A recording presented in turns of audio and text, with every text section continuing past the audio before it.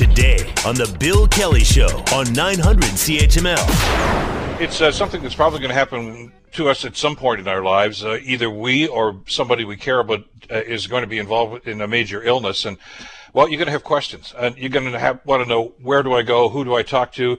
What questions do I even ask? And what am I dealing with here? I mean, it's a pretty scary time, but it can be a very intimidating time. And if you don't get the right information, it can be very problematic. And, of course, that only exacerbates the angst that you're already feeling, right? Well, a group of doctors have actually come up with an idea that may alleviate that and may address an awful lot of those concerns. It's called the Waiting Room Revolution. And it's a podcast that basically addresses an awful lot of the things that you and I need to know, even if we don't know that at the time that we need to know it.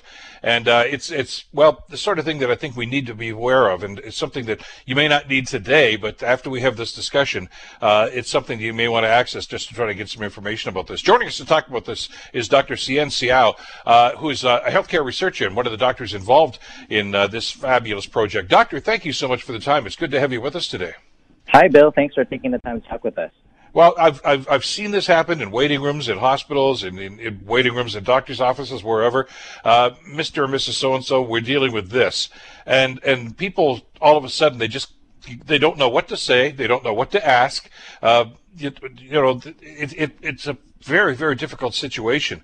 And what I sense here is, I see this podcast here on the webpage that I was looking at, Doctor, basically addresses an awful lot of this and says, here's what you need to know. Here are the sorts of questions you need to ask. It takes an awful lot of the pressure off the family and the patient, doesn't it?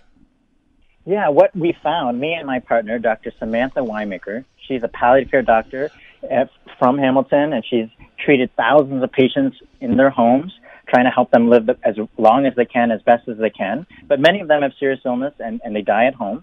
And I'm a healthcare researcher, so we've interviewed thousands of patients and families and providers. And what this podcast really is a summary of what we've learned from thousands of interviews. And there were common themes of the people who had a better experience. And there were only 7 keys that were really common, and we share those in this podcast. So what we heard most of the time is people say they felt overwhelmed, they feel unprepared, they didn't know what to ask, they didn't even know where to start. And what we've done is we've gone upstream, because oftentimes this idea of palliative care is done very close to death, and it's too late to really do stuff, and people feel, they've already had such a frustrating experience. We're going upstream, even right at the moment of diagnosis, of what you need to know and how you, as a patient and family, can take charge of your experience so you can be more hopeful and more prepared. We were always told that if you're going to see a specialist, for instance, and there's some concern about something like this, always bring somebody else with you who can actually listen to what the physician is saying in these circumstances. Because in times of trauma like this, we're not paying attention. I mean, let's face it. We're dealing with the news, of course, of whatever that diagnosis is, even if it's not new news at this stage, and it can be overwhelming, can't it? Yeah, you get so knocked over, overwhelmed. We've heard people say it's like you just sort of blank out when you hear the diagnosis, or it's like your worst nightmare come true. And then what do you do after? And so one of the tips we realized, this is one of the keys that we talk about, is this idea of zooming out, where you get into the weeds of your illness, the day-to-day bits and all the tests and results. But you also need the skill and the ways to ask questions to your providers so that you can zoom out and see the big picture of your illness. And that allows you to have this roadmap of where you're going, where you're at. And again, it allows you more control and hope to figure out where you're going. I mean, too often we hear people say, we don't have a crystal ball, or we're not there yet. And that just shuts down the conversation, even though many patients and families want more information. And what we're saying is, what we talk about in our podcast is ways to ask doctors that allows them to open up and get this big picture. And zoom out, really, these skills that everyone can do right away, anytime in their illness. How can we prepare ourselves for something like this, and how can we deal with it? Well, one of the most important things that we talk about is this idea called walking 2 roads. Because oftentimes when you get, something serious, of course, everyone is hoping for the best, and they want to think positively. But if that's taken to an extreme, you kind of don't get to plan for prepare for some of the what-if scenarios that might happen. And as you sort of journey on, if you're just always hoping for the best, you sort of have this false hope and this cheerleading that happens. And so Walking Two Roads is just trying to remind people that you can hope for the best, but you can also prepare for what's ahead. And what we've heard from many people who, have gone through the journey says, I wish I had prepared earlier. I wish I had known and explored some of these options so that when it came time to think about them, I wasn't so in the dark. So what we're really trying to do is move people from an in-the-dark experience to an in-the-know experience. And the earlier you listen to some of our tips and practice some of these, the more prepared and the more intact and in control you'll feel. I was going to ask you how you find that balance between optimism and reality, and because sometimes that can be a large gap there. But I would imagine information is the key to making that contact about exactly which way to go on this. I mean, you want to know that, or want to feel that there's an opportunity here for recovery and everything's going to be fine down the road. But at the same time, you have to balance that with the information about what could happen too, not what is going to happen necessarily, but what the other options are on the other side. Well, that's a good point. So people don't want to plan for their death, but they do want to prepare for the journey ahead and not be caught off guard. And so much of our medical care is focused on technologies and pills and machines, but not enough on the information. And what we found is when people get information earlier, just a broader sense of what is going to happen and start to prepare a little bit, they actually can be more hopeful. And what we're not saying spend all your time preparing and worrying. No, once you start to think about and make some contingency plans, you can actually have more hope, because then you know if that happens, you know what to do, and you've got your game plan ready, and therefore you can be in the moment and enjoy, the quality of life and the moments and your life that you have now. And that's really what it's about. I know there are people listening to our conversation right now, Doctor, that say, well, I don't really need that. I'll just Google whatever the doctor tells me and I'll get everything I need to know. How would you respond to that? I would say the biggest thing that it took us 4 years to get to this point on this podcast, because we realized what the problems were, but we didn't know the solutions. And so this is stuff that you either didn't know to ask your doctors, not because they just don't talk about. We just didn't think of these hidden secrets, these 7 keys, and you don't find them on Google. This idea of walking 2 roads or zooming out, this is not going to be found on these websites, because the websites are very medical focused. And what we are presenting are the tips from other patients and families with lived experience who said, these were the things that I didn't find on Google that I wish someone had told me sooner. So all the times we heard people say, I wish someone had told me that sooner, we tried to really think, how do we put that into something that would be easy to explain, these tips that people can use? And we came up with these 7 keys, and that's what the waiting room revolution is all about. And that's a very, very important difference here that I think people have to understand, is this is not something that you pull out of a textbook. This is based on the discussions you had with people that have actually gone through this. Yeah, and we're really going upstream, because so much of what many people think of what we do is at the end of life, and this quality of life or comfort care only happens after there's no more treatments. But what we're saying is these tips and principles can be used throughout the entire journey, and it leads to a better experience for the patient and the family the entire time. And what was most exciting was we realized patients and families had the power to do this. And that's why we called it the waiting room revolution, because we realized it was the patients and families in the waiting room, instead of waiting there being scared, they could get this information, be empowered, and take steps to change their illness journey. It wasn't only about having great physicians and an amazing healthcare system, but they also had a role in taking charge. And these tips were easy to do and things that they could do right away. And many people who have already started listening have said it's fabulous, and they wish they want to share it with other people who are facing a serious illness right now. Especially because, let's face it, I mean, if you may or may not have a strong relationship with the physician that you're dealing with in this situation. A lot of people might feel a certain reticence to actually asking questions. They go, I don't want to waste their time. I don't want to look like I'm stupid about this. But your podcast is really, that's the first step here. That gives you a basic knowledge of what you need to do and what you need to be thinking about if you're going to have further discussions with your doctor. One of our keys are called invite yourself, because people are often waiting to be invited into the conversation or waiting for, and what we found is you need to invite yourself.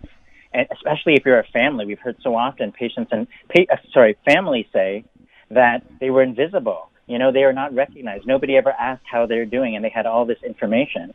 So we're saying, we're giving you the go-ahead to invite yourself to the conversation. And what we've also found is many providers say, I didn't know that you wanted this information. I thought you wanted to know less.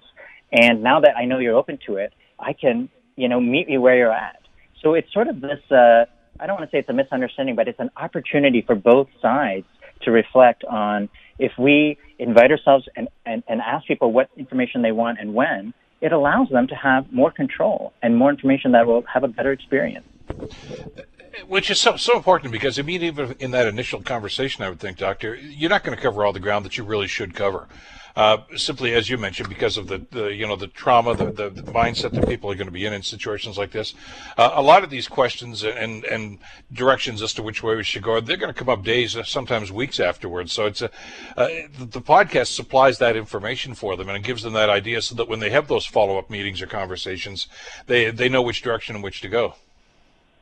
So exactly. One of the key things is to do it early. Don't think of this as something you use only near death or when things are going, not so great. This is something right at the beginning you can do. And the other piece is this isn't just with healthcare providers. A lot of these conversations are with other members of your inner crew, your family, your community members, because that's such a big part of where we get support. We know 85% of the care is happening at home and in the community, especially in the time of COVID. This is all the more important why people need information upfront and early so that they're not just relying on a health system to catch them when things go wrong. They can take control of that. And so much of what we said are things that are available now, and people want to help. They just don't know necessarily how. And doing some of our tips lets other people know what you need and can customize the journey and experience that you want. Doctor, you mentioned you've been doing this for a little while. What kind of feedback are you and the others involved in this getting in a situation like this? I mean, obviously, people are going to try this and say, yeah, that's exactly what I want. What are you hearing from people that jump into this? Well, we are really excited that many healthcare providers are saying, yes, I want to have these conversations with my patients. I just thought they didn't want to know. And we used to, feel like the doctors would be giving up if they're sort of talking about, preparing for other options.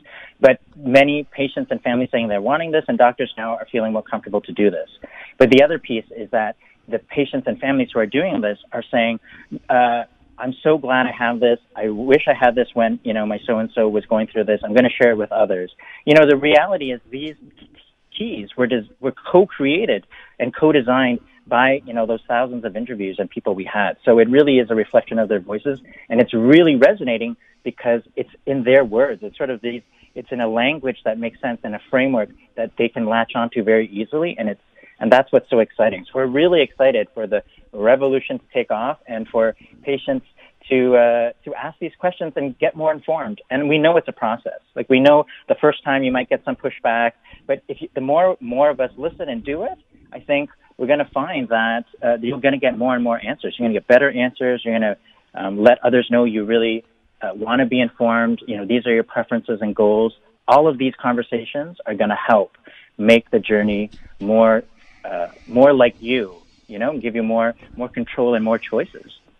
This is timely in so many different ways. Aside from the obvious, of course, when you're dealing with something like this, or a loved one is dealing with something like this, you want to get information. You're looking for sources of information, and not just, as you say, the clinical explanations, but the human explanations of the lived experiences, and something that you find on Google may not apply to you because different people are impacted in different ways. But in the era of COVID, as you mentioned, Doctor, where that face-to-face or those sorts of meetings or those discussions that you may want to have may not always be available because of obviously what we're going through right now. A podcast like this is exactly the ticket I think we need for us to open that conversation.